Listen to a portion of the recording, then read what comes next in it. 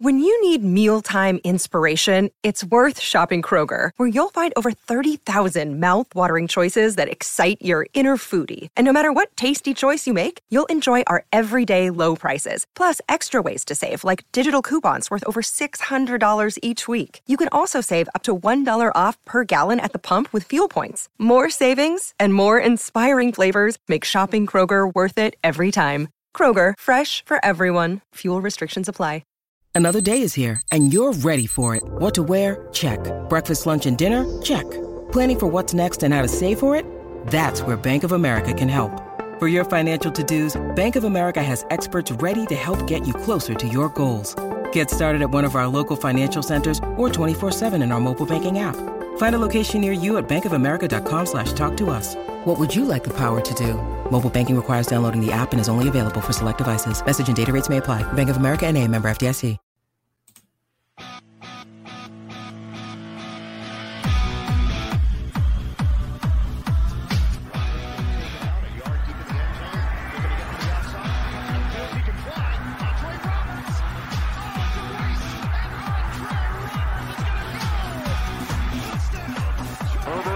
Stops, launches deep, Jalen Guyton, he's got it!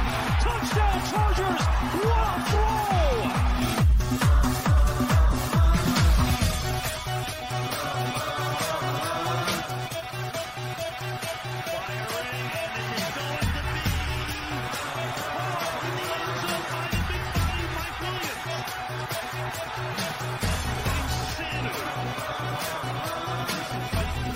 And now, your hosts of the Shock Therapy Podcast, Tyler Lawrence and Zach Alfers. Hey man, it's Combine Week. Such an exciting time of the year. Have you had a chance to hear Brandon Staley and Tom Telesco's presser at all?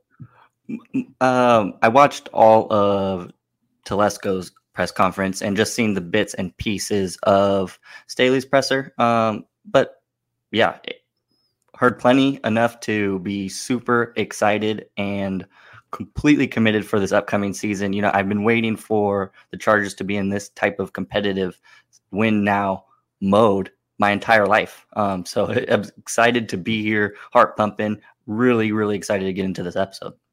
So let's talk a little bit about this presser a little bit. Not a whole lot to take away because it's coach speak and it's Tom Telesco speak, and they keep everything to the chest. And as coach speak goes, those two guys are really good at it. They're good at it. They're really good at it. I know Tom Telesco didn't want to talk too much about contracts. That was kind of his take on it, but he did give you little bits and tidbits to take away. He was asked about Mike Williams being brought back. He said that his preference would be to extend Williams long-term, but there's cap considerations that need to be taken into account. He didn't say whether or not they are actually negotiations, but I would assume that there is some sort of negotiating going on. The Chargers he was also asked about Brian Bulaga and the $10.7 million cap hit. He says that it's kind of undetermined right now, and we'll have to walk through those decisions as we're moving forward. I don't see any way Brian Bulaga is brought back, not with the fact that he hasn't really played in 2 years. We've joked about it a little bit on the pod. You're still on the same bandwagon, right? It has to be one of the easiest general manager decisions in the history of the game. It just makes too much sense to cut a guy who hasn't played for you since signing. He was a guy we had big hopes for, hasn't lived up to him. So I think it's a time to cut ties, especially with this competitive window that I was mentioning. One of the things that I do want to bring up that is kind of interesting, so Jerry Tillery's fifth-year option is coming up. Are you taking the fifth-year option on Jerry Tillery? It comes out to just over $10 million for a one-year contract. No, I think the Tillery experiment, needs to officially be over in Los Angeles. I don't think his career in the NFL is over. I just think he needs a new change of scenery. He's not getting it done in what we want him to do. He's a first-round pick, just hasn't lived up to the hype. I say you got to cut ties with a guy like that and let him go prove himself somewhere else. I just don't see him worth the money, especially with a very, very crowded interior draft class and some high quality agents on the free agent market. He hasn't earned, in my opinion, enough to earn that 5th year. No, I definitely don't think there's any way the Chargers pick up Jerry Taylor's 5th year option. And it is interesting. Go ahead. I'll let you take it. Well, you could just mention the contracts and that similar question asked the last couple of years. Right. Mike Williams, he was saying, that he pretty much told us that they were going to give the 5th year option to him. And then Derwin James, a few seasons ago, he said, there's no way we're not going to that's probably one of the easiest decisions I could possibly make is Derwin James' 5th year contract. And Derwin James was injured for a year and a half, basically, right? He had one real good season as a rookie. But I think you saw kind of what you were going to get out of Derwin James just out of camp because he was there for both the camps and he was making plays in both the camps. Even with the injury issue, you just saw the talent there and you're like, this guy, no matter what, we're signing him. Which brings us into the next part of that segment is he's got to be getting a deal this season, right? Yeah, and something I've been reading, there's a lot of high caliber safeties right now looking to restructure deals. So I definitely restructuring Derwin has to be a priority for the Chargers, and it would be in their interest to get that deal done sooner because there's going to be a lot of market setting contracts getting handed out to safeties here in the upcoming year. So the sooner we get that deal done, the better for all parties. Yeah, I definitely don't think there's any way we're not going to sign him to at least a 5-year contract. He's getting that, yeah. He's signing. He's going to get paid. He's going to get paid very, very well. I think it's going to come later rather than sooner because I think that he is going to wait to see what that what the market is during free agency. Why would he sign it early, right? There's no reason for him not to go and do that.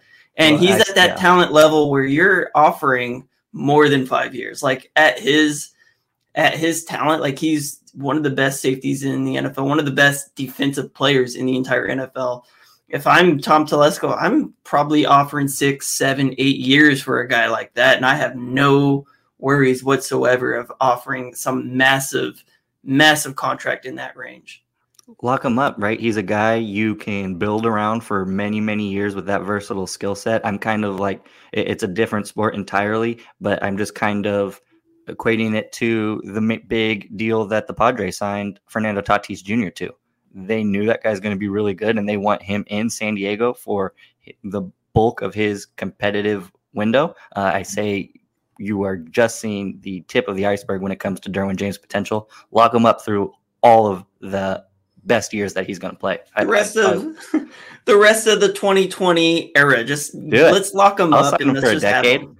I'm fine with it. Give him a decade-long contract. I am such a big fan. And he's switching to number 3. That is going to be looking so cool, flashing across my screen, making plays all over the place. Yeah, take you really back to the Florida State days.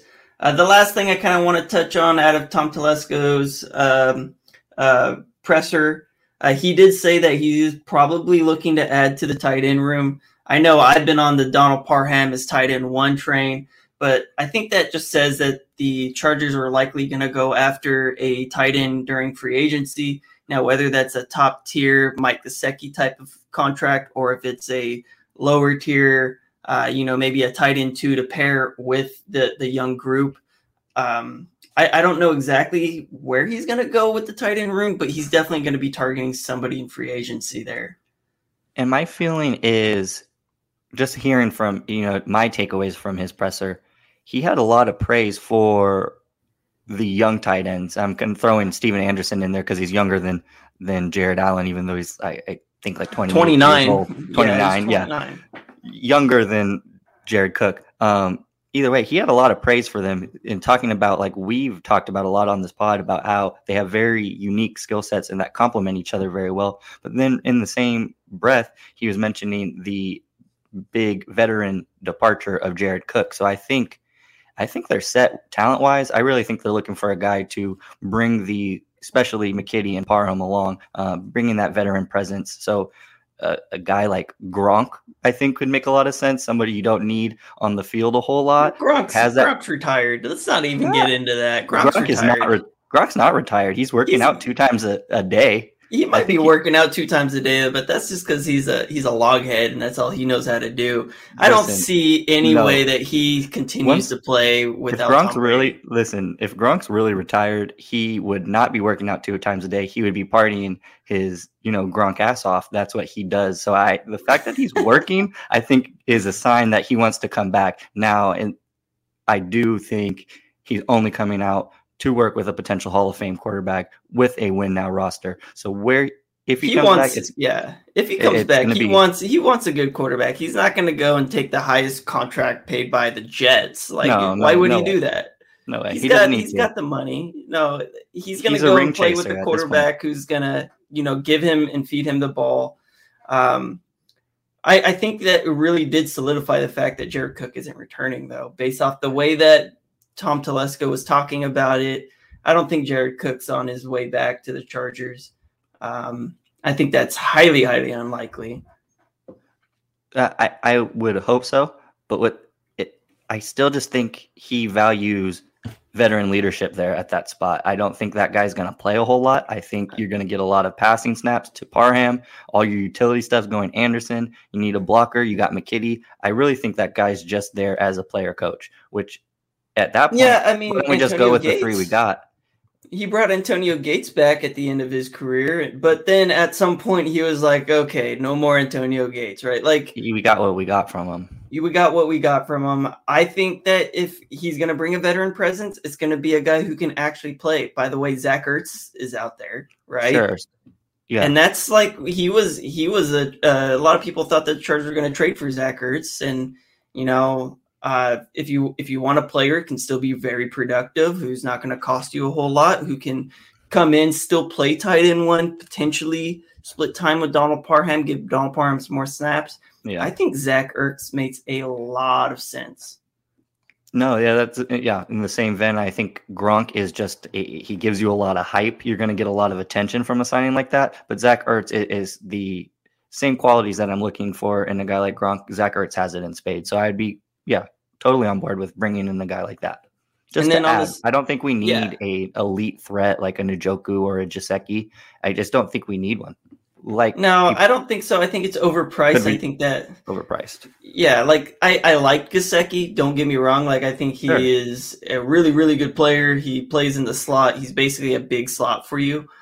He doesn't really offer you too much run after the catch, but he is a target without a doubt. Absolutely. Who has been very productive playing with a subpar quarterback most of his career. I think that it makes sense that we bring in a Gesicki or a David Njoku.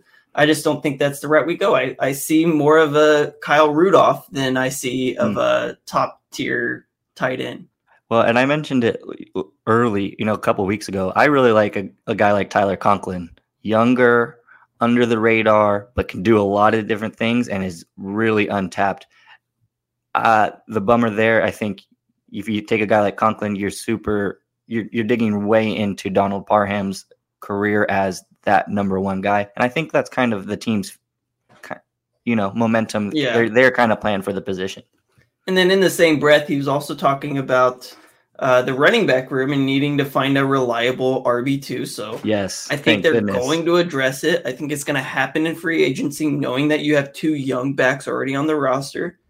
I think that we're going after a legit, like a Sony Michel or a, Leonard Fournette. I think we're going to find ourselves a really good RB2 in the $4 to $6 million range. Somebody that can take some of the carries away from Austin Eckler, because as great as Austin Eckler was, I don't think he should have had as many carries or targets, just the total number of touches that he had.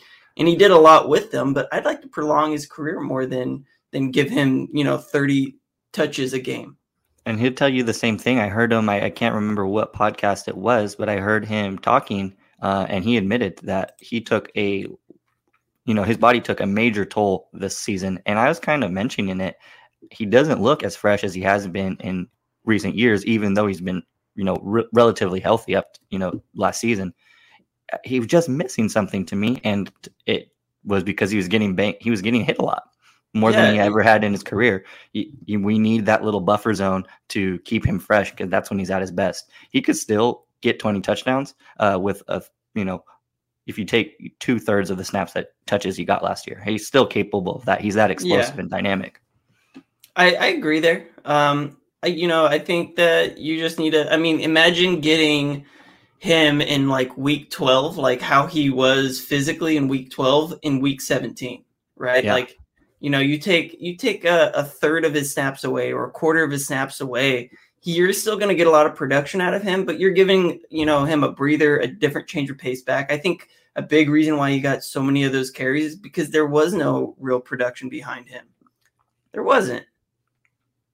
Moving on to Brandon Staley's presser, I feel like most of his presser was talking about his coaching staff. The Chargers hired Ryan Ficken to replace Darius Swinton. Chris Gold, who's now going to be a special teams assistant underneath him. You've got Tom Arth, who he was familiar with in college, head coach over at Akron. You got Mike Heasted, who was hired on as the offensive assistant, and then Brandon Nugent, who's going to be the team's new offensive line coach, replacing Frank Smith, obviously. I feel like he just kind of talked about his relationships with each one of them and how he's excited with each of those guys. Any takeaways? I feel like our coaching staff is pretty solidified at this point in time. The one thing I do want to talk about with Harry Hested, he coached some really good players over at Notre Dame. Zach Martin, Quentin Nelson, Ronnie Stanley, Mike McGlinchey. Like he's definitely helped develop some talent for the NFL, who all those guys are playing absolute phenomenal football in the NFL today. So he also touched on the defense, right? So Brandon Staley and Tom Tolesco were being asked questions about the defense, but they didn't shy away the fact that we still need to continue to push this offense forward, which is scary to think about, because when you look at the Chargers defense and how bad it was, the Chargers offense was really, really good, and it's still in its infancy stages. Like, imagine once this team gets on all cylinders on the offensive side of the ball, and we can talk defense all we want, we're going to see a totally different defense. We don't know whether or not Asante Samuel is going to be playing in the slot and we go get a Dante Jackson, or go get crazy to think about, but JC Jackson's out there, and that's still a possibility. We could go and get a number one corner like that, and we can move Asante to the slot. A lot of moving pieces. This team is going to have probably 8 to 10 different starters on both sides of the ball, which is just insane to think about. No, yeah, really exciting time. You heard Staley talking about last year was about building a culture, kind of teaching where you want to go with the defense. And this year, especially this free agency, with the flexibility we have in cap space, is all about giving Staley the right pieces to execute his vision. We were missing that. We were missing the chess pieces. We just didn't have them. And another thing that I thought he said that was awesome is, like, as long as he's a coach here in Los Angeles, they're always going to be in search of defensive backs. It's a, pass rush and cover league. You can never have too many pass rushers. You can never have too many DBs who are quality covers, who are quality tacklers in space. So I think you're seeing it's all good. I think another important addition that the coaching staff has been talking a lot about is adding another versatile DB in the mold of an Adrian Phillips, who we lost, who could play multiple positions similar to Derwin James. I think a lot of what we saw last year was Derwin James was the only chess piece in that secondary. He was the only one who could move in every position. So he was kind of just filling roles instead of getting put in position to make plays. I think if you can get another Adrian Phillips or a Tyrann Mathieu, who's been getting a lot of buzz coming into Los Angeles, you can get another guy like that to put in that role where Derwin was, and then to be able to put Derwin in the best spot for him to make a game-changing play is going to just take us to, I think, is going to be able to accomplish that vision that Staley has set. All right, so I'll let you go first because I only made it to 5. Oh, okay. Wow. So I'll let you go ahead and tell me your first player, your offensive lineman in the draft that you want to talk about. Okay, well, this is a guy gaining a whole lot of momentum right now. If he's not at the top of the draft, the tackle class right now, he's creeping up there, and that's Ike Ekwonu, the tackle from North Carolina State. An extremely powerful player, and a guy I'm starting this O-line conversation out with because I think the Bolts stand a very low chance of being able to draft him at 17 because he's one of the best players in the entire draft, regardless of position. Draft Network has this guy ranked over Evan Neal in Mel Kiper's second mock draft of the season. He just released earlier this week. He has Ekwonu going number 1 overall to the Jaguars.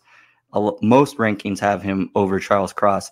And just looking at the tape, all 3 of those guys, I'd be surprised if any of them make it out of the top 10. I'm praying that there's a magical bong video appears out of one of those 3 because either any of them slipping out of the top 10 would be a dream come true for the Chargers. But back to Ekwonu, this guy is an absolute dominant run blocker. It's probably the best part of his game. He's very tough, extremely physical, and he brings like a great blend of aggressiveness and nastiness. He's very impressive when he's out in space, and he's able to deliver just these incredibly powerful blows at the point of contact. It leads him to, dropping his assignment to the turf more often than not. His physicality is absolutely eye-opening when you turn on his tape. Very talented as a front side blocker when he's asked to pave the way, but he's also a very crafty blocker. He knows when he just needs to beat guys to spots and remove them from the play, as a pin, as a backside blocker. He's really good when sealing off his pursuing defenders as a backside blocker. He has really good instincts most of the time when to initiate double teams and when to move on to the next level. He's just a very aggressive blocker in nature, and he's going out there looking to deliver a shot. I've seen him get a little too aggressive at times, leads him to maybe not holding on to blocks as long as he should have, as he tries to mow down the next guy at the second level. But this is overzealous behavior you absolutely want to see. He's just a guy who likes to hit, and he's looking to go make impact blocks wherever he can. With his physical tools, he's just someone who needs to mature, grow with an NFL coaching staff, and just refocus that enthusiasm in a more efficient and effective way. Overall, very, very good run blocker. And as a pass blocker is really his knock in 2020. In 2021, he took major strides. He's allowed 3 sacks, 10 hurries on over 500 pass block snaps. So he's making strides there. I think in his pass game, he's a very quick processor. He sees things coming and happening in front of him at a very high level. And I think that just speaks to his incredible high IQ for the game. He picks up and identifies blitzes very well. He's a very cerebral player. He knows when to pass off stunting defenders onto the guard. And it's these instincts that make him really quick in recovery when he does get out of position. While I was reading, North Carolina State has a really cool tradition of giving syrup bottles to all of their offensive linemen for recording pancake blocks. You can't enjoy pancakes without a little bit of syrup, right? Icky, over 2 years, has collected 154 syrup bottles representing his 154 pancake blocks. He just likes to knock guys to the ground. The article I was reading refers to him as the Pancake King of Raleigh. He's also been referred to as the most feared lineman in college football. And his name in Nigerian, I've been told, Akeem Ekwonu, literally translates to "my effort will not go in vain." It's just a very talented, also a versatile prospect, played over 300 snaps at guard. But this guy is way too gifted to bury inside. He's going to dig out a very successful career as a tackle, and whoever lands him is going to be absolutely thrilled with this guy. How many? 154 pancakes. It's insane. That's so much syrup. I can't believe we didn't give this poor guy type 2 onset diabetes. That's so much sugar just hanging out in the guy's, locker, dorm room or whatever. A bottle of syrup is at least like 15 pancakes. Like, let's be real here. Yeah. That's a lot of syrup. That is so much sugar, man. I got diabetes just thinking about how much. I thought Yeah, thinking about it, it should probably be like 20, maybe like a 30 stack before you get a bottle of syrup. A full bottle of syrup per pancake. For one pancake. Here's some pancake with your syrup, sir. I'm going to talk about Charles Cross, 6'5", 310 pounds, played for Mississippi State. This guy's really young. He just turned 21 in November. He's probably one of the youngest offensive tackles, and he's going to be drafted in the first round. According to 247 Sports, Charles Cross, he was a 5-star recruit. He was the 5th ranked offensive tackle in his class and the 27th national recruit overall. He visited all the major schools, USC, Mississippi, Ole Miss, Florida State. He had originally committed to Florida State, but he rescinded his offer after the mess of the program that became, and he ended up staying home at Mississippi State, which is where he's from. He's from Mississippi. So in this draft class, he's ranked anywhere between the 2nd and the 4th offensive tackle in this class, and it's for a good reason. He's a 2-year starter for Mississippi State, redshirted his freshman year. He's a little bit of a mauler. Multiple times he was just able to take his opponent to the ground. He's just got that physicality to his game.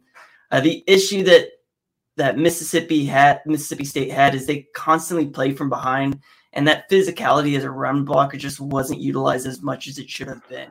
There's so much untapped potential there for him in the run game, and it's kind of a shame to see them play from behind so often, because I feel like that's an area of his game where you really want to bring it out, because he's a nasty guy.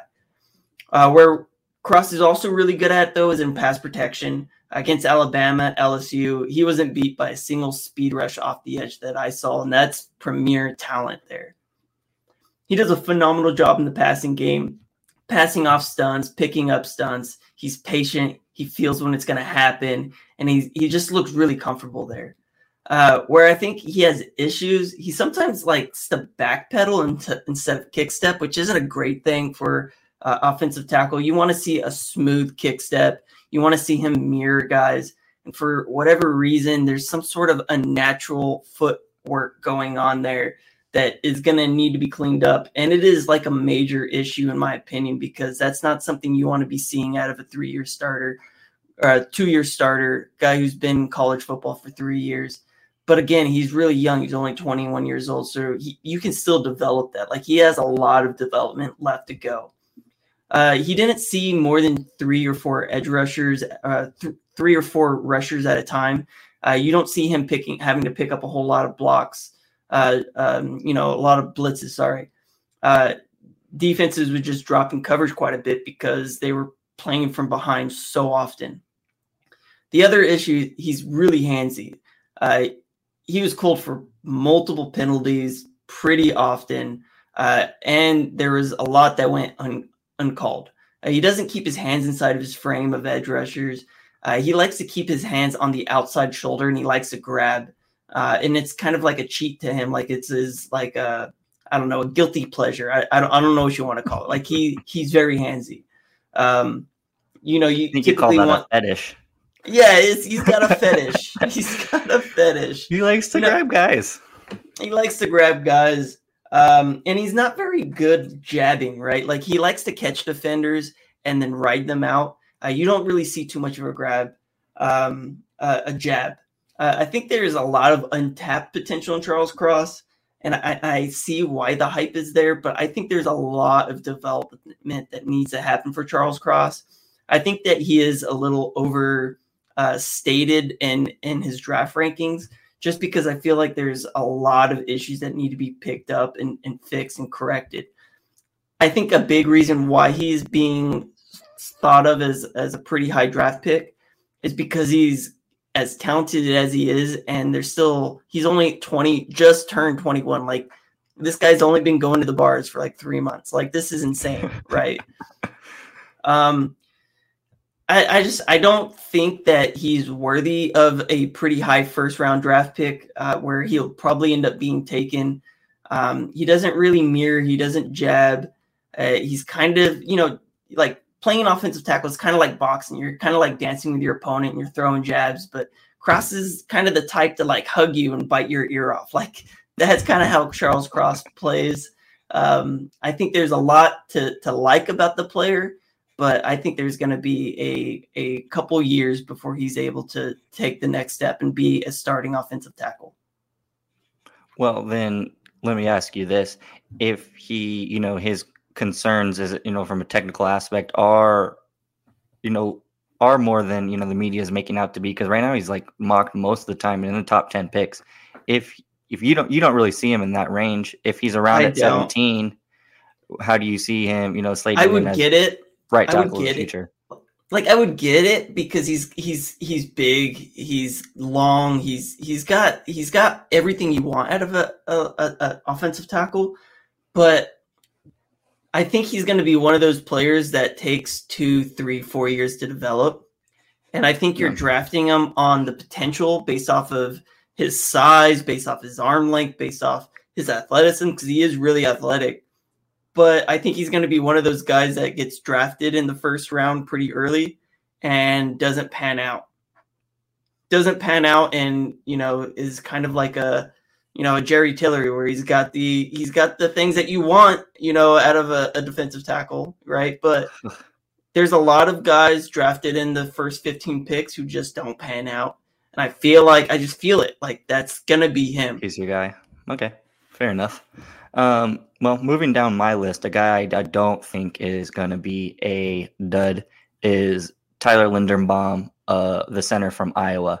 And I'm calling him a center because after taking a look at the tape, I'm not sure he really has the versatility to play guard. And I think the biggest reason I can't get my mind around that is because he's such a dominant center. I don't know if you would want to move him. He's great at what he does. And to me, moving Linderbaum to guard at the next level would be as surprising as the Lions last year drafting Penei Sewell and then moving him to right tackle. Technically, those guys can make the switch, technically. But if you draft Linderbaum with the plan to play him as a guard, I think you're footballing wrong. You're just not taking advantage of what he does great. And what I was saying is he's such a great center and he's such a smart player. I feel like a team would be really wasting his brain and his abilities to identify and communicate, make the necessary communications for the pre-snap adjustments.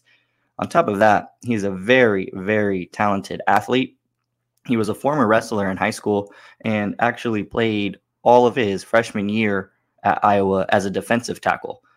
He's just recently switched to the offensive side of the ball, and he really carries that athleticism over into center. He absolutely explodes off the line and also carries that play strength to move people in the ground game.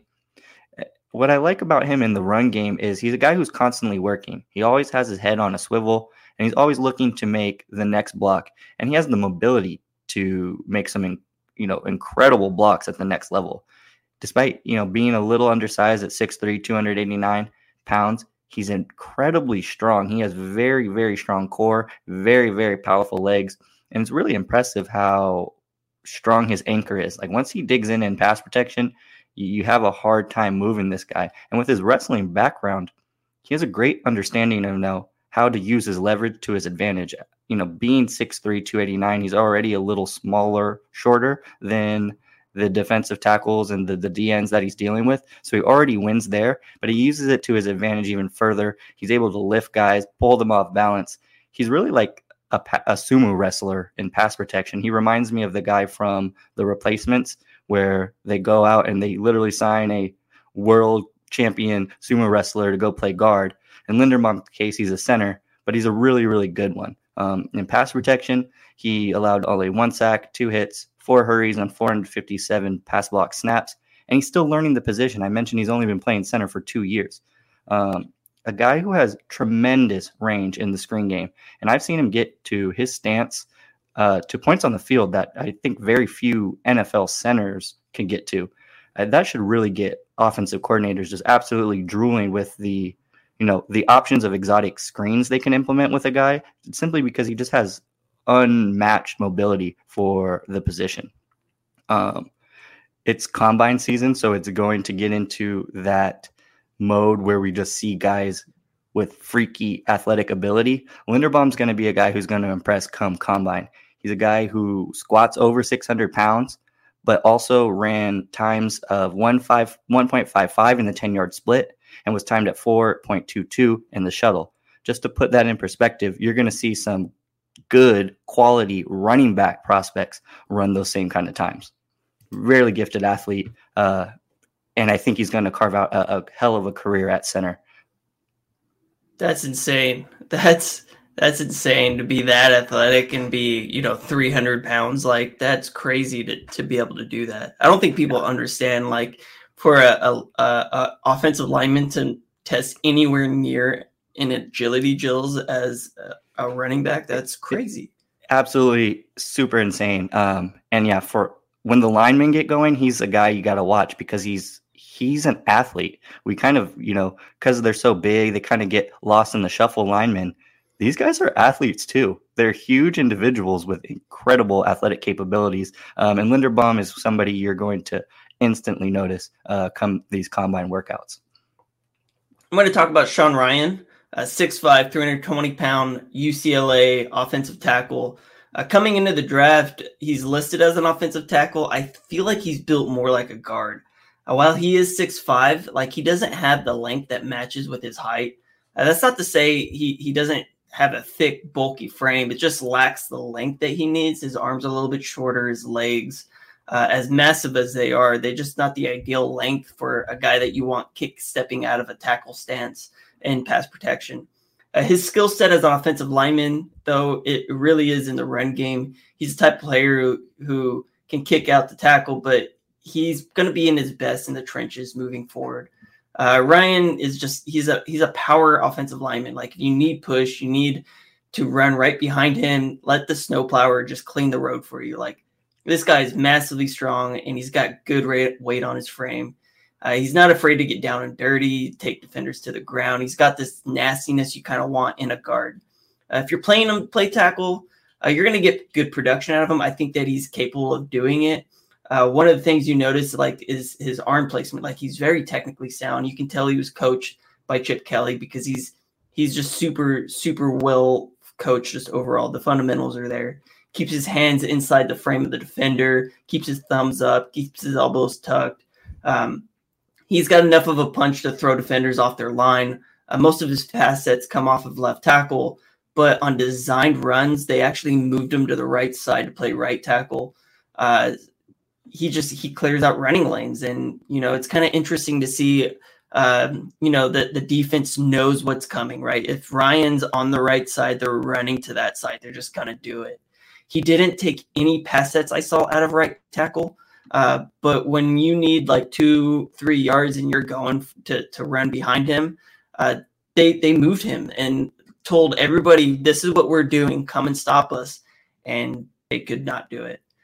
The issue, though, with that is there's no pass sets from the right side, so we don't really know if he can do that.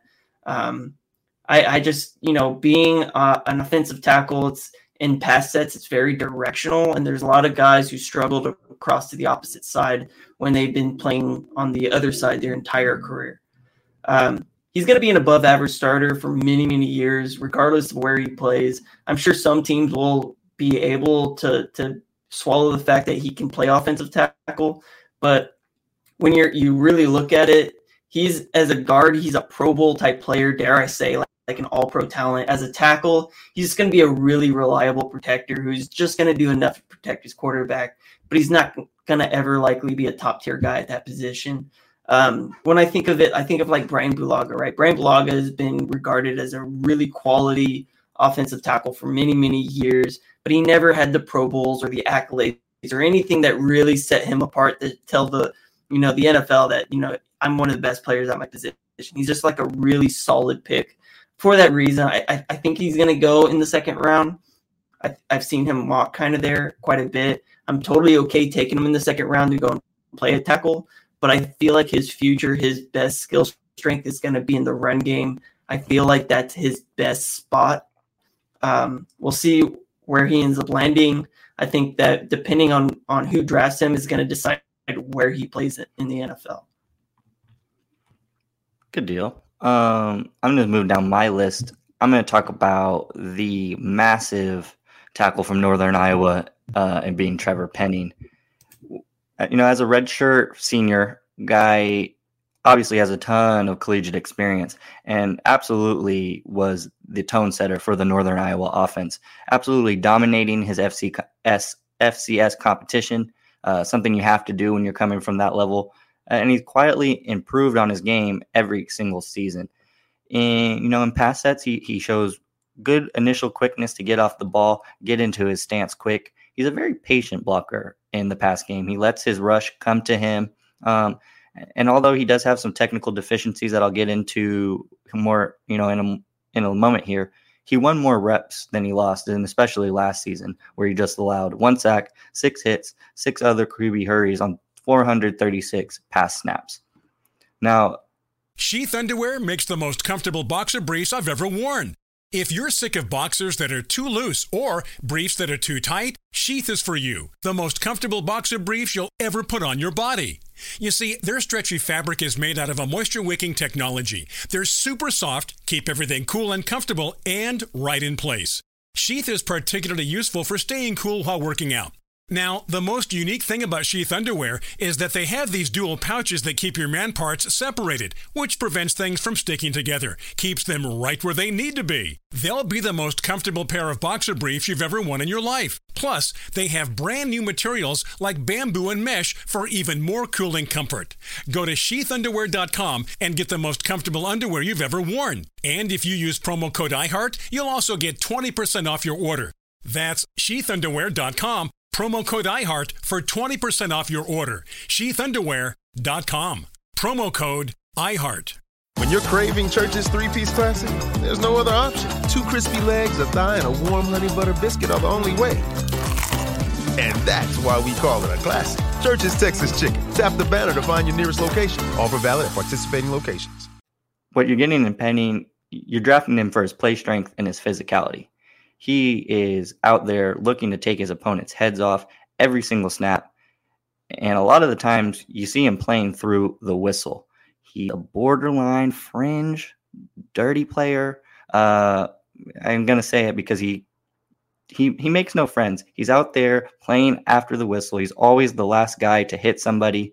And he makes no friends because he finishes people. He drops them to the ground. And a lot of reps end with Penny tossing individuals to the turf, but then he wants to hurt you. He, a lot of the time, is looking to bring his massive 6'7", 320-pound frame down on his defender and deliver a blow again after knocking the guy off his, off balance. I'm almost 100% sure that Trevor Penning's favorite video game growing up is NFL Blitz, where you're just allowed to, beat up on the guy after you tackle him.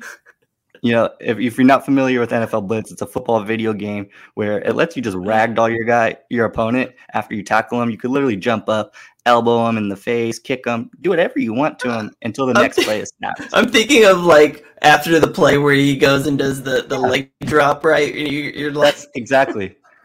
So that's Penning, but in real life and as an offensive tackle. So we were talking about Linderbaum's weight room prowess. Penning set an Northern Iowa weight room record. He maxes out on the squat rack at 625 pounds.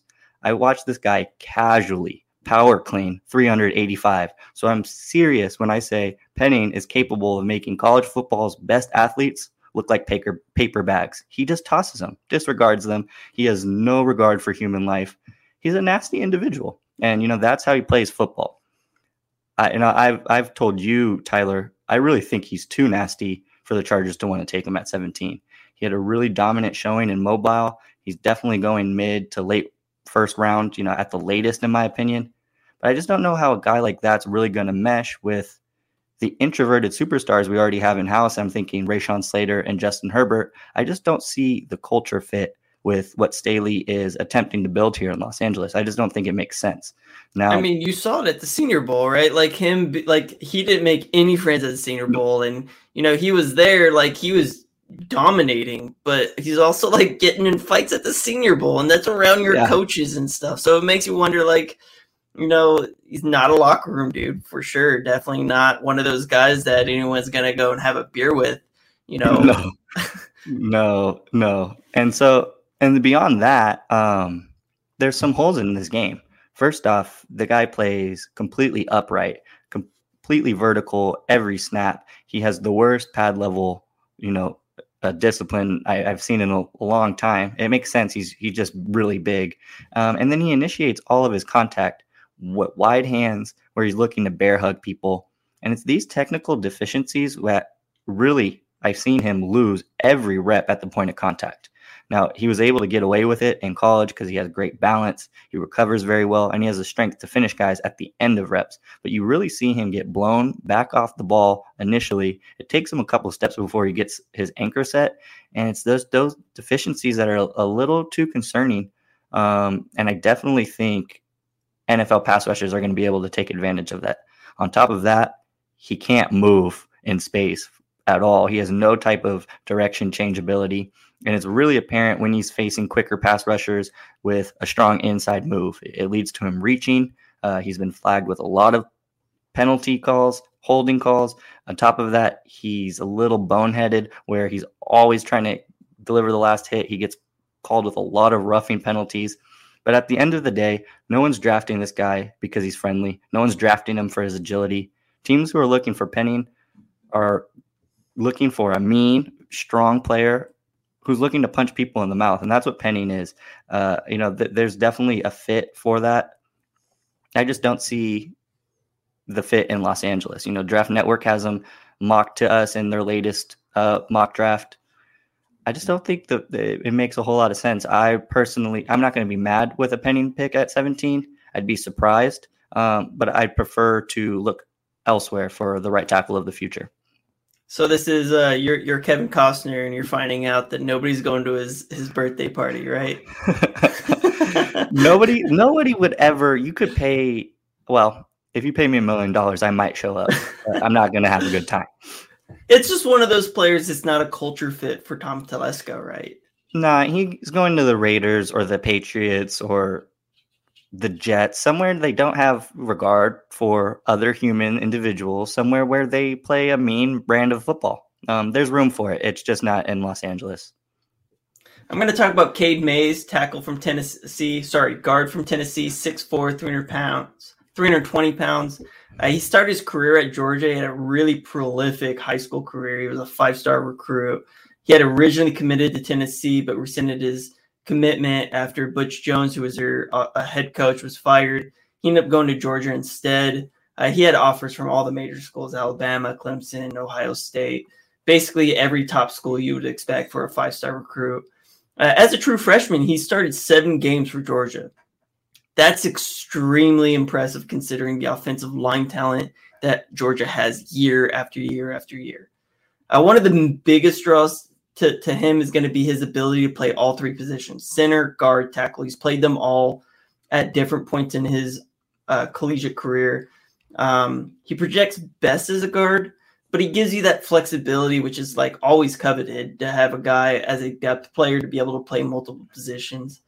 He was drafted he's probably going to be drafted in the 3rd round or later. So to be able to get that flexibility from a guy that late, it just makes a lot of sense, in my opinion.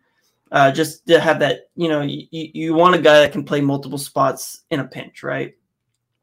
After his sophomore season, he ended up transferring to Tennessee from Georgia.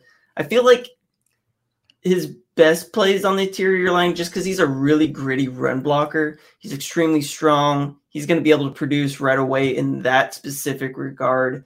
He's got a lot of lower body strength. He can really anchor down. He's not very athletic at his size, but he does kind of enough to be able to get to the second level of fast. But he's going to be really inconsistent at that. I feel like he's more of a gap scheme offensive line than he is kind of in a zone-based scheme, which makes him less ideal fit for the Chargers, who aren't really built for that ground and pound run style. I feel like a really good place for him to go would be Tennessee. The Chargers, they like to move the pocket, right? And he's not that type of lineman who's going to be able to excel in that type of role. As fun as it is to see that nastiness from Mays to be able to be that road grader, the guy to be able to move people, off the line, move them wherever they want, he's going to be really, really inconsistent. I think he has the talent, but I think he makes a ton of errors, like flat out just missing guys. He's just really overzealous at times. which is surprising considering all the coaching he had at Georgia. Like, it's weird to see a player of his caliber, somebody who is so highly touted coming out of high school, lack all the fundamentals, make all the mental mistakes. He's not very disciplined. He just never really lived up to his hype. He's not flexible. There's a lot of negative things that go with all the positive things. He really had like a really great Senior Bowl, but then you watch his film and you turn it on and you go, okay, he played well doing this and that, but he also made these bonehead mistakes. I actually saw the first game against Pittsburgh. I went and watched that. He played right tackle in that game. He actually played really, really well in that game. But then you see him moved back into guard where I think he projects best based off of his skill set. And he just, it was like, wow, it's like, wow, I can't believe this dude just demolished and washed down these defenders, 2 defenders at once. And then you see him, whiff on a 240-pound linebacker coming up the middle. Like it's very inconsistent. You never know which player you're going to get from play to play. He just looks like one of those players that just never fully developed. And he had all the opportunity in the world being, at Georgia. That type of underachievement is likely going to follow him to the NFL. I think he's going to hear himself called in, rounds 4 through 6, somewhere in that range. I think that there is value because he offers you a lot of different things there. But I feel like he's one of those players who finally develops in the later part of his career. 28, 29 years old, finally gets a full-time starting job just because I feel like he's very, very slow in his development. There are things that take away that you're going to like about him, like that nastiness, but there's going to be a lot of bad along the way as well. Cool. I'm going to talk about, a guy I didn't know a whole lot about going into this episode, but one who completely won me over in his tape and just his work ethic and approach to the game. And that's Abram Lucas, the tackle out of Washington State, 6'7", 320 pounds, and a guy I really don't understand why he's not getting more buzz after having what it was a very, very impressive 4-year career for the Cougars. He allowed a total of just 4 sacks, 6 QB hits, 39 hurries and has logged over 3,000 pass block snaps in his collegiate career. Now, a lot of those pressures came early as a freshman and a sophomore because last season he didn't allow a single sack, gave up 1 hit and just 8 total pressures, and played over 900 total snaps last season. Where he shines is definitely in pass protection, a very instinctual pass blocker who has a great feel for the game. He always knows where to be. Very fluid and natural looking in his movements and with his footwork. Very agile guy for being so big, and a very gifted athlete, large reach. He has a wide base. He's very hard to beat with speed around the edge and just excellent hand movement on top of that. His ability to latch on to defenders without being flagged for it is pretty impressive, and just a very disciplined technician when it comes to offensive linemen. A guy who uses multiple punches. He's like an anime character out there with the punches that he uses. It's able to keep pass rushers off balance, and he's extremely effective when he's able to beat up on guys with his punches. He wants to attack. I think he's a really good combination of aggressiveness and nastiness between the whistles, but he also knows that when the play's over, it's time to reset.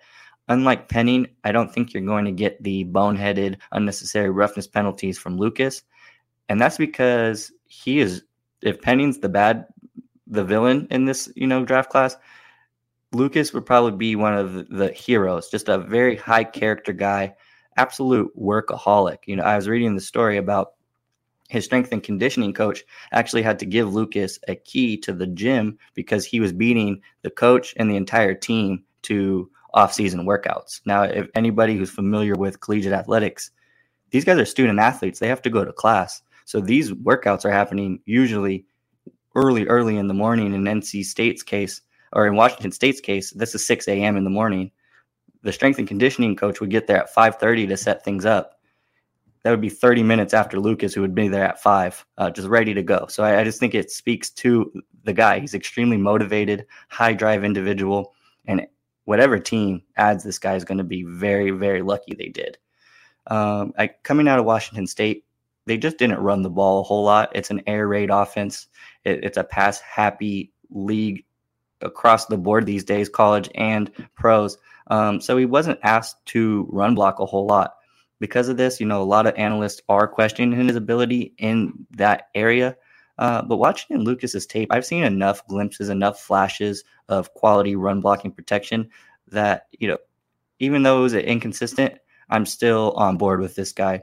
When he's able to latch on to guys, he's very effective using his lower body strength and driving defenders out of the way.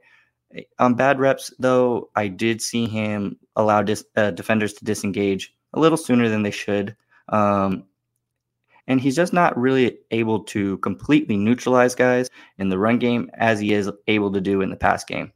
Still, I think people are looking a little too far into that area of his game. I think the inconsistencies in run blocking really come from lack of reps. He just didn't get to do it over a lack of talent or ability from Lucas himself. Despite that, I think he's really probably one of the premier pass blockers in this class. And with a prediction going late in the second round, most likely a third round right now, he's Draft Network's 103rd ranked prospect. I think that holds a lot of value for the Bolts, kind of looking to solidify multiple holes on the roster. It allows you to, go for superstars with those 2 top 50 picks and be able to land a guy like Lucas with his potential in the third round. It would be a dream come true. Herbert would be absolutely licking his chops to be able to pair a guy like Lucas with Slater for the foreseeable future and give him a really, really great, dominant tackle combo for many years to come. I'm going to talk about Zion Johnson. Zion Johnson, 6'3", 314 pounds. He was the top-ranked interior offensive lineman in this preseason, and he's likely going to go in the top 20. This guy is phenomenal. Played his first few seasons at Davidson College, just some tiny little college out of nowhere. Lightly recruited out of high school, but out of nowhere. That's where Steph Curry's stopping ground. Curry, but as a NFL player, not very many guys. That is a basketball school who always seems to find their way in the tournament. But as a football school, basketball school too. Yeah, I'm just giving you a hard time. I hear you. What kind of co-host would I be if I didn't interrupt you every once in a while? Steph Curry for sure, and Davidson always seems to find their way right in the tournament or right outside the tournament. But as a football school, I didn't even know they had a football program. This guy's built like a truck. On the interior offensive line, you want a guy who's a little bit shorter with a thick frame, and Zion looks apart. He's always going to be the low man, and I think it really shows in the run game. He's a people mover. He gets under the frame of defenders and just carves out these huge rushing lanes. And it's a big reason why Boston College had over 1,800 yards rushing last year. This guy really moves defenders wherever he wants. I mean, he's really athletic in zone run. He's completely washed down an entire pile, sometimes taking out 2 or more guys to the ground. This guy just gets guys out of the way and lets you just do what it is that you want. But he plays in 2 different Boston College. They do a lot of zone read type stuff. They also do a lot of gap schemes. So he gives you the flexibility to be able to do both, which is a rare ability. He's just got sheer force. He was used as a pulling guard. Chargers rarely ever had guards pull in the schemes that you saw. Typically, it was a zone run, wash everybody out one direction, find the hole, cut, and go. That's kind of the Chargers' bread and butter in the run game, and it works, and he fits in that scheme very well. In pass protection, no player I've seen has a better anchor. This guy gives up no ground backwards, stalwarts, even the biggest power rushers, guys that are 350 pounds, and this guy is not moving. He actually easily catches and passes off stunts. Where I think there is room for this kid to grow is where rushers are not running into his gap. He's not always looking for work, right? When you think back to Trey Turner, which, as a Chargers fan, when we traded for him, we were all really excited. Turn on the tape and you see him, he has no work and he finds work and he just blindsides guys. I feel like that's an area of his game that he could really work on. It would be really effective for him. if he doesn't have a threat, like he's just kind of gets lost in space and doesn't know what to do. It's kind of an issue in my opinion, not one that is an issue to him in particular because he's not, fighting against anybody else, but it's an area of his game that he can easily develop. He also likes to overextend himself into blocks, and it leads to him having way too much forward momentum because of this. He tends to find himself on the ground a little too often. He's really kind of overzealous in that quality, but it's an overzealous quality of power guards. It's not necessarily a bad thing because it allows him to be super, super effective in the run game, but it just kind of comes with the territory. If you're going to have a guy who's just really running hard off the snap, putting all his power and all his weight into a block, you're going to see him on the ground as well. It just happens with that type of power movement, like activity of what he does, right? I think the Chargers really need a starter quality guard, and I think he's a plug-and-play starter right from the get-go. I think it's a very, very strong free agency class, so I fully expect the Chargers to find a starter here in a few weeks. But if they don't, Johnson would make a lot of sense to the Chargers at 17, and there is a good chance that he could potentially go before that because this guy is really, really good, all-pro type of talent. He does everything really well. I have like a comp for him as Brandon Sharif. He's just kind of that type of guard who's going to be really, really good in a few years.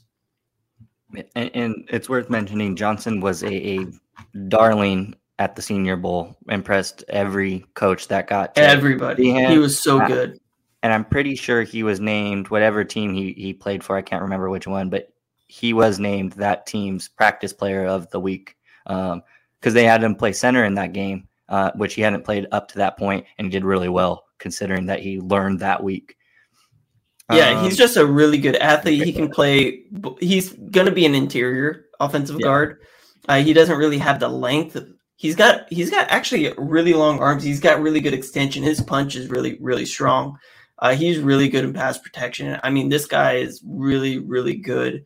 And I don't see how, if he's available at 17, the Chargers don't take him because he's going to be the best player on the board more than likely.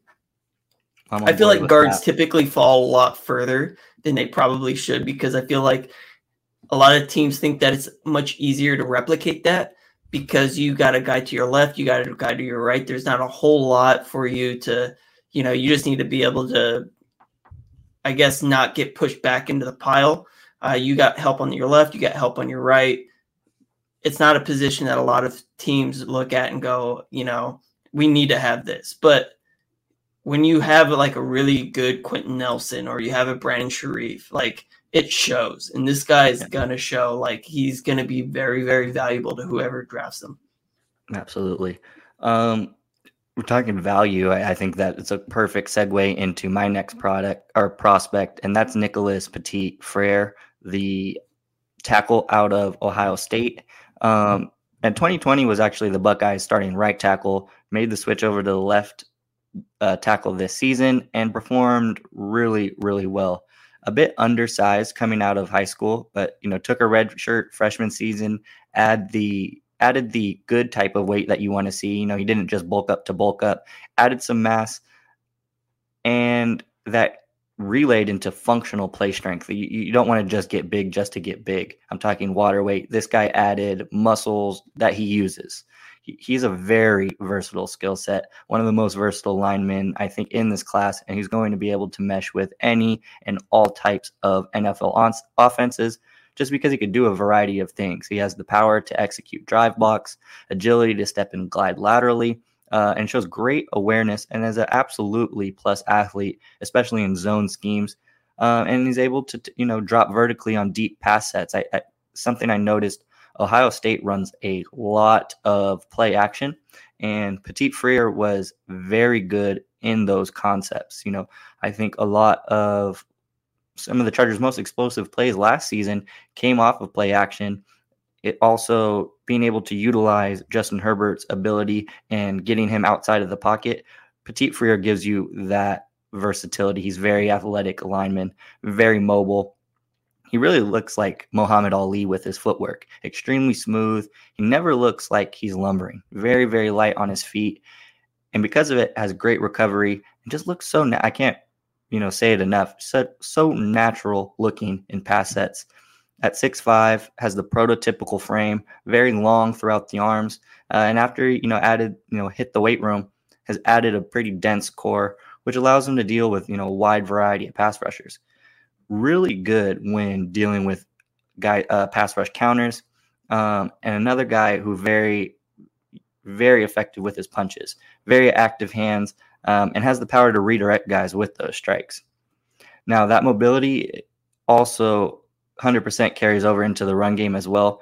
He's extremely fast off the line. A lot of his tape looks like all-pro edge rushers getting off the line because he's just so explosive. He covers ground so fast, and his punch at the point of contact is just very explosive.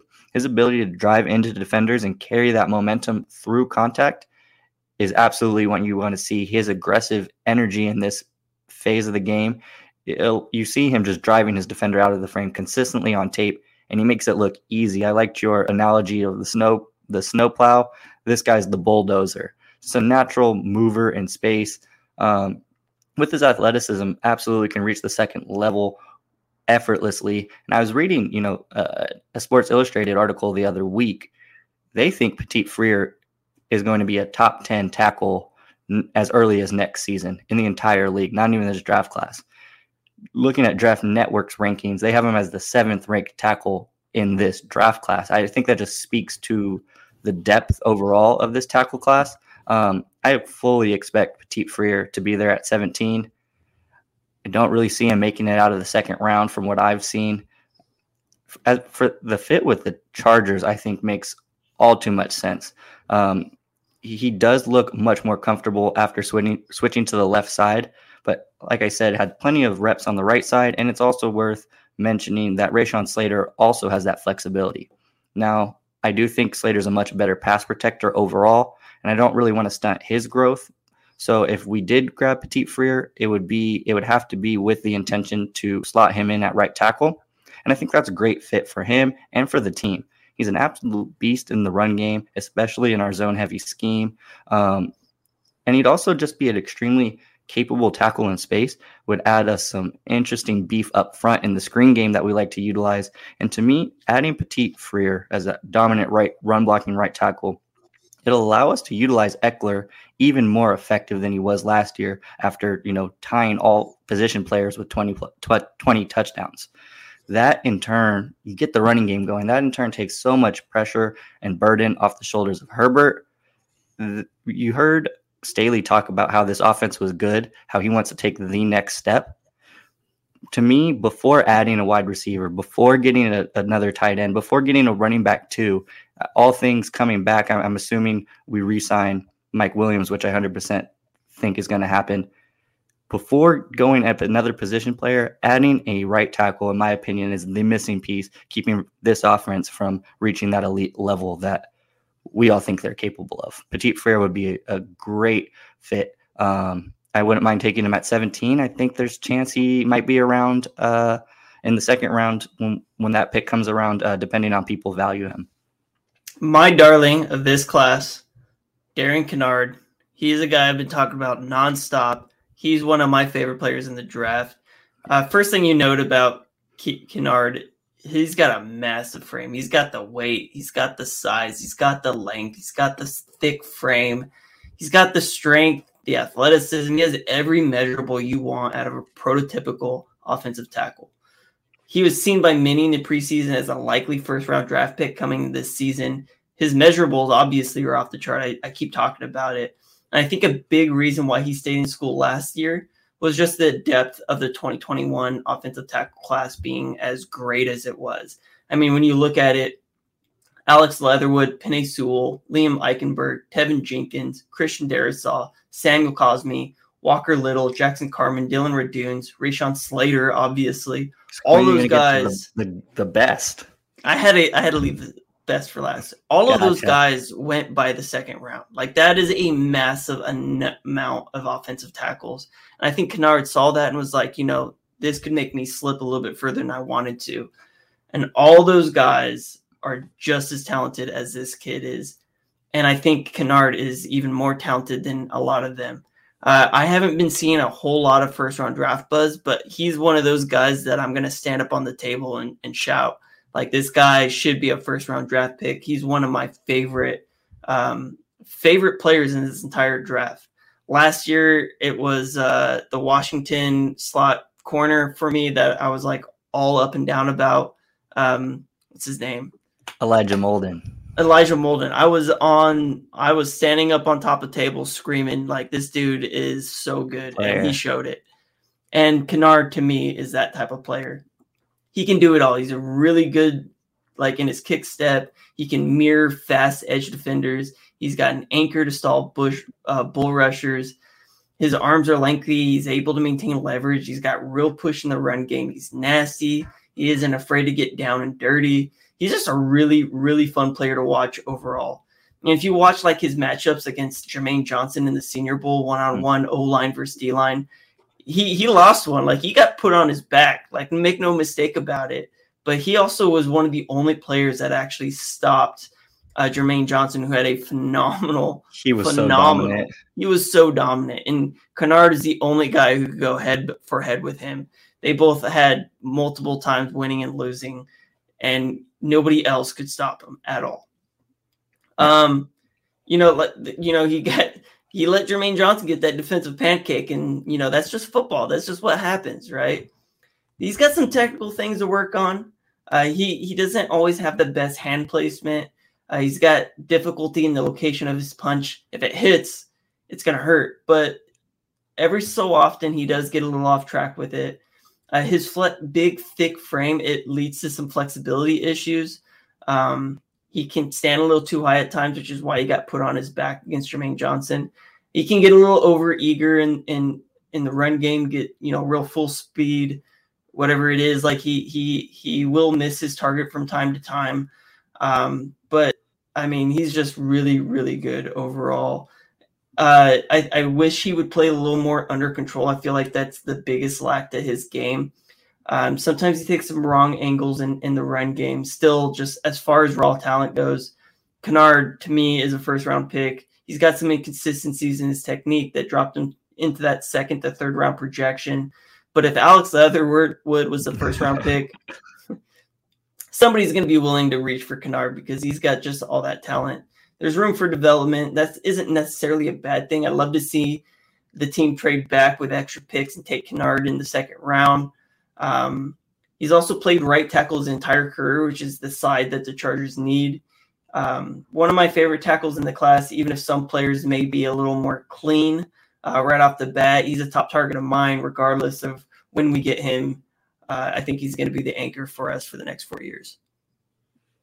Well, and he's a guy who's gaining, steam at the right time, right? You don't want to be being the number one pick in, of the first mock draft of the season. He's gaining steam at the right time. So, yeah, we'll have to see how high he can climb up draft boards.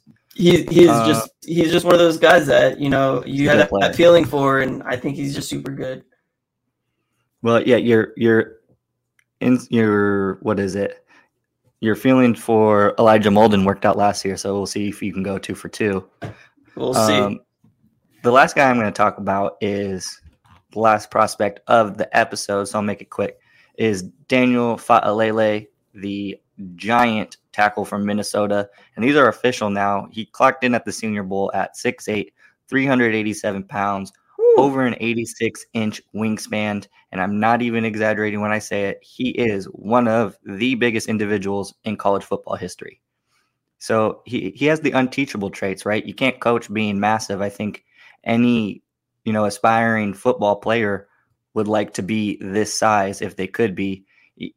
You saw him struggle a little bit. He struggled a lot at the Senior Bowl. But I think we got to cut this guy some slack. He's someone who hasn't touched foot onto American football field until 2017. He grew up in Australia, grew up on the rugby pitch. This is new game to him. And if you look at the physical tools, he has everything you could ever dream of in an O-line prospect. He's just going to need a whole lot of refinement in his technique. He's a guy, if you draft him, you're gonna need a plan for. You're going to need a route to develop him, which is really enticing to me because I think his best days as a blocker are still ahead of him. Super exciting when you consider that he only allowed 1 sack, 2 hits, and 5 hurries on 301 pass block snaps last season. On the run game, he's an absolute mauler, moves guys so easy. But we'll just switch back to in the pass game. He wins by being massive. He's absolutely immovable. Aaron Donald's going to have a hard time with a 5-yard head start pushing this guy back.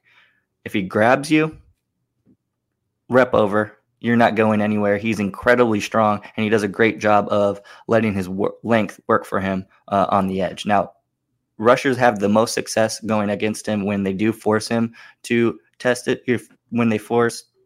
When they test his feet and test him on the edge, still, he's so wide. It takes a lot of time to get around that guy, and a lot of the time it takes the defender too long to make a play on the QB. That's really, really exciting when you think all this guy needs is some better technique. If he could develop a good kick step, and I'm not talking a great one, just a functional one, he can become a dominant force in pass protection because it just takes so many steps to get around a guy that big. Now, if he isn't mauling a guy right off the line, he does get in trouble. The longer it takes for him to get his hands on someone, the more likely it is for him to end out of position. It leads to him reaching, and he's so big, it takes almost nothing to get him off balance when he's caught out of position. He also, being as giant as he has no type of agility and lacks the mobility to recover. Now, in the run game, very explosive, very powerful when he's initiating contact. I think I didn't really see the ability to completely drive and erase guys from plays, but he's able to generate so much force that when he comes out of his stance, he gains a lot of field for you very quick. He opens up 2 to 3 wide open yards as soon as he hits somebody. And that's really exciting for, a small back like Eckler, who could easily get lost in that type of space and then has the, ability to take that all the way to the house. On top of that, a Chargers team who struggled last year running the ball in short yardage situations, it would be so enticing to just let's go on Fa'alele's tail. You're going to get 2 to 3 yards just with all of his momentum that he carries coming out of his stance. Now, I think his most impressive ability in the run game is his ability to pin guys.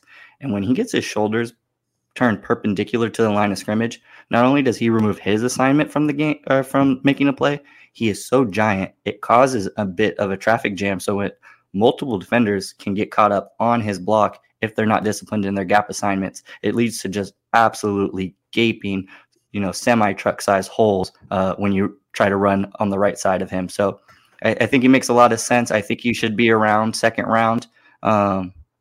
He would be an absolute mauler out there. And I think because of the other strength, the other players filling out along the line, I think you could hide his, technical deficiencies and allow him to slowly adapt and get to the level where I think he is eventually going to get to. He's only been playing football for 3 years. You got to give him the guy some slack.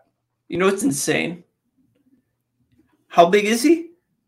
6'8", 387. 6'8", 387 pounds. The biggest 86. offensive tackle I can think of, 6'7", 364, Mekhi Becton. This guy's got 20 pounds on Mekhi Becton and a full inch. Like, that is massive. Huge. And 86.5-inch arms. Teach this guy some technique. You're not going to be able to get around him. Put him in as a quarterback sneak. Let him just grab the ball and reach forward. Sure. That's insane. He could be an offensive line, version of the fridge. He's. You play? Do you play Madden? A little bit, yeah. You've seen like the out of position players. Fa'alele would make an incredible fullback. Oh, he's giant, dude. That's unfair in football. It's like you fall forward, you have 6 feet of yardage. I don't know what that translates to. I'm not great at math, but that's almost 7 foot of yards. That's a lot of yards. Without even like using his arms to reach forward. Like, I wonder if he was to lay down, put his tippy toe on one line and put his hand out in front of the other. I wonder if he's got 5 yards. It's got to be close, right? 84-inch arms. Yeah. Plus, 6'8" frame. 6'8". He falls down and he instantly gives you 2.25 yards. That's dominant. Crazy. Give him the ball. We need a yard. He'll give you 2.5. He lays down. All right. I think next week we're going to talk about free agents that we like. Is that correct? Take a week off the draft. Yeah, I think that's good. Just to kind of catch my wind. I feel like these episodes have taken a lot. It's just so much effort. So yeah, maybe a little break, and there's going to be some interesting talking points with the combine and free agent gearing up. There'll probably be some guys franchise tagged from now until then. So a lot to talk about. So yeah, I'm totally on board with so let's go ahead and cover the free agents. We'll do an offensive free agents episode, a defensive free agents episode, and see where that goes. Are you available for 2 times next week? Maybe do one offensive, one defensive, and try to split that up. Or we'll keep it. I can't. We'll play it by ear. We'll let you guys know. Play it by ear. I'm not exactly sure what my schedule is going to be looking like next week, but yeah, if I'm available, I don't mind going. We'll take a look at it and we'll see how it ends up panning out. Thank you guys so much for listening, and we'll talk to you guys later. Sheath Underwear makes the most comfortable boxer briefs I've ever worn. If you're sick of boxers that are too loose or briefs that are too tight, Sheath is for you. The most comfortable boxer briefs you'll ever put on your body. You see, their stretchy fabric is made out of a moisture-wicking technology. They're super soft, keep everything cool and comfortable, and right in place. Sheath is particularly useful for staying cool while working out. Now, the most unique thing about Sheath Underwear is that they have these dual pouches that keep your man parts separated, which prevents things from sticking together, keeps them right where they need to be. They'll be the most comfortable pair of boxer briefs you've ever worn in your life. Plus, they have brand new materials like bamboo and mesh for even more cooling comfort. Go to sheathunderwear.com and get the most comfortable underwear you've ever worn. And if you use promo code iHeart, you'll also get 20% off your order. That's sheathunderwear.com. Promo code iHeart for 20% off your order. sheathunderwear.com. Promo code iHeart.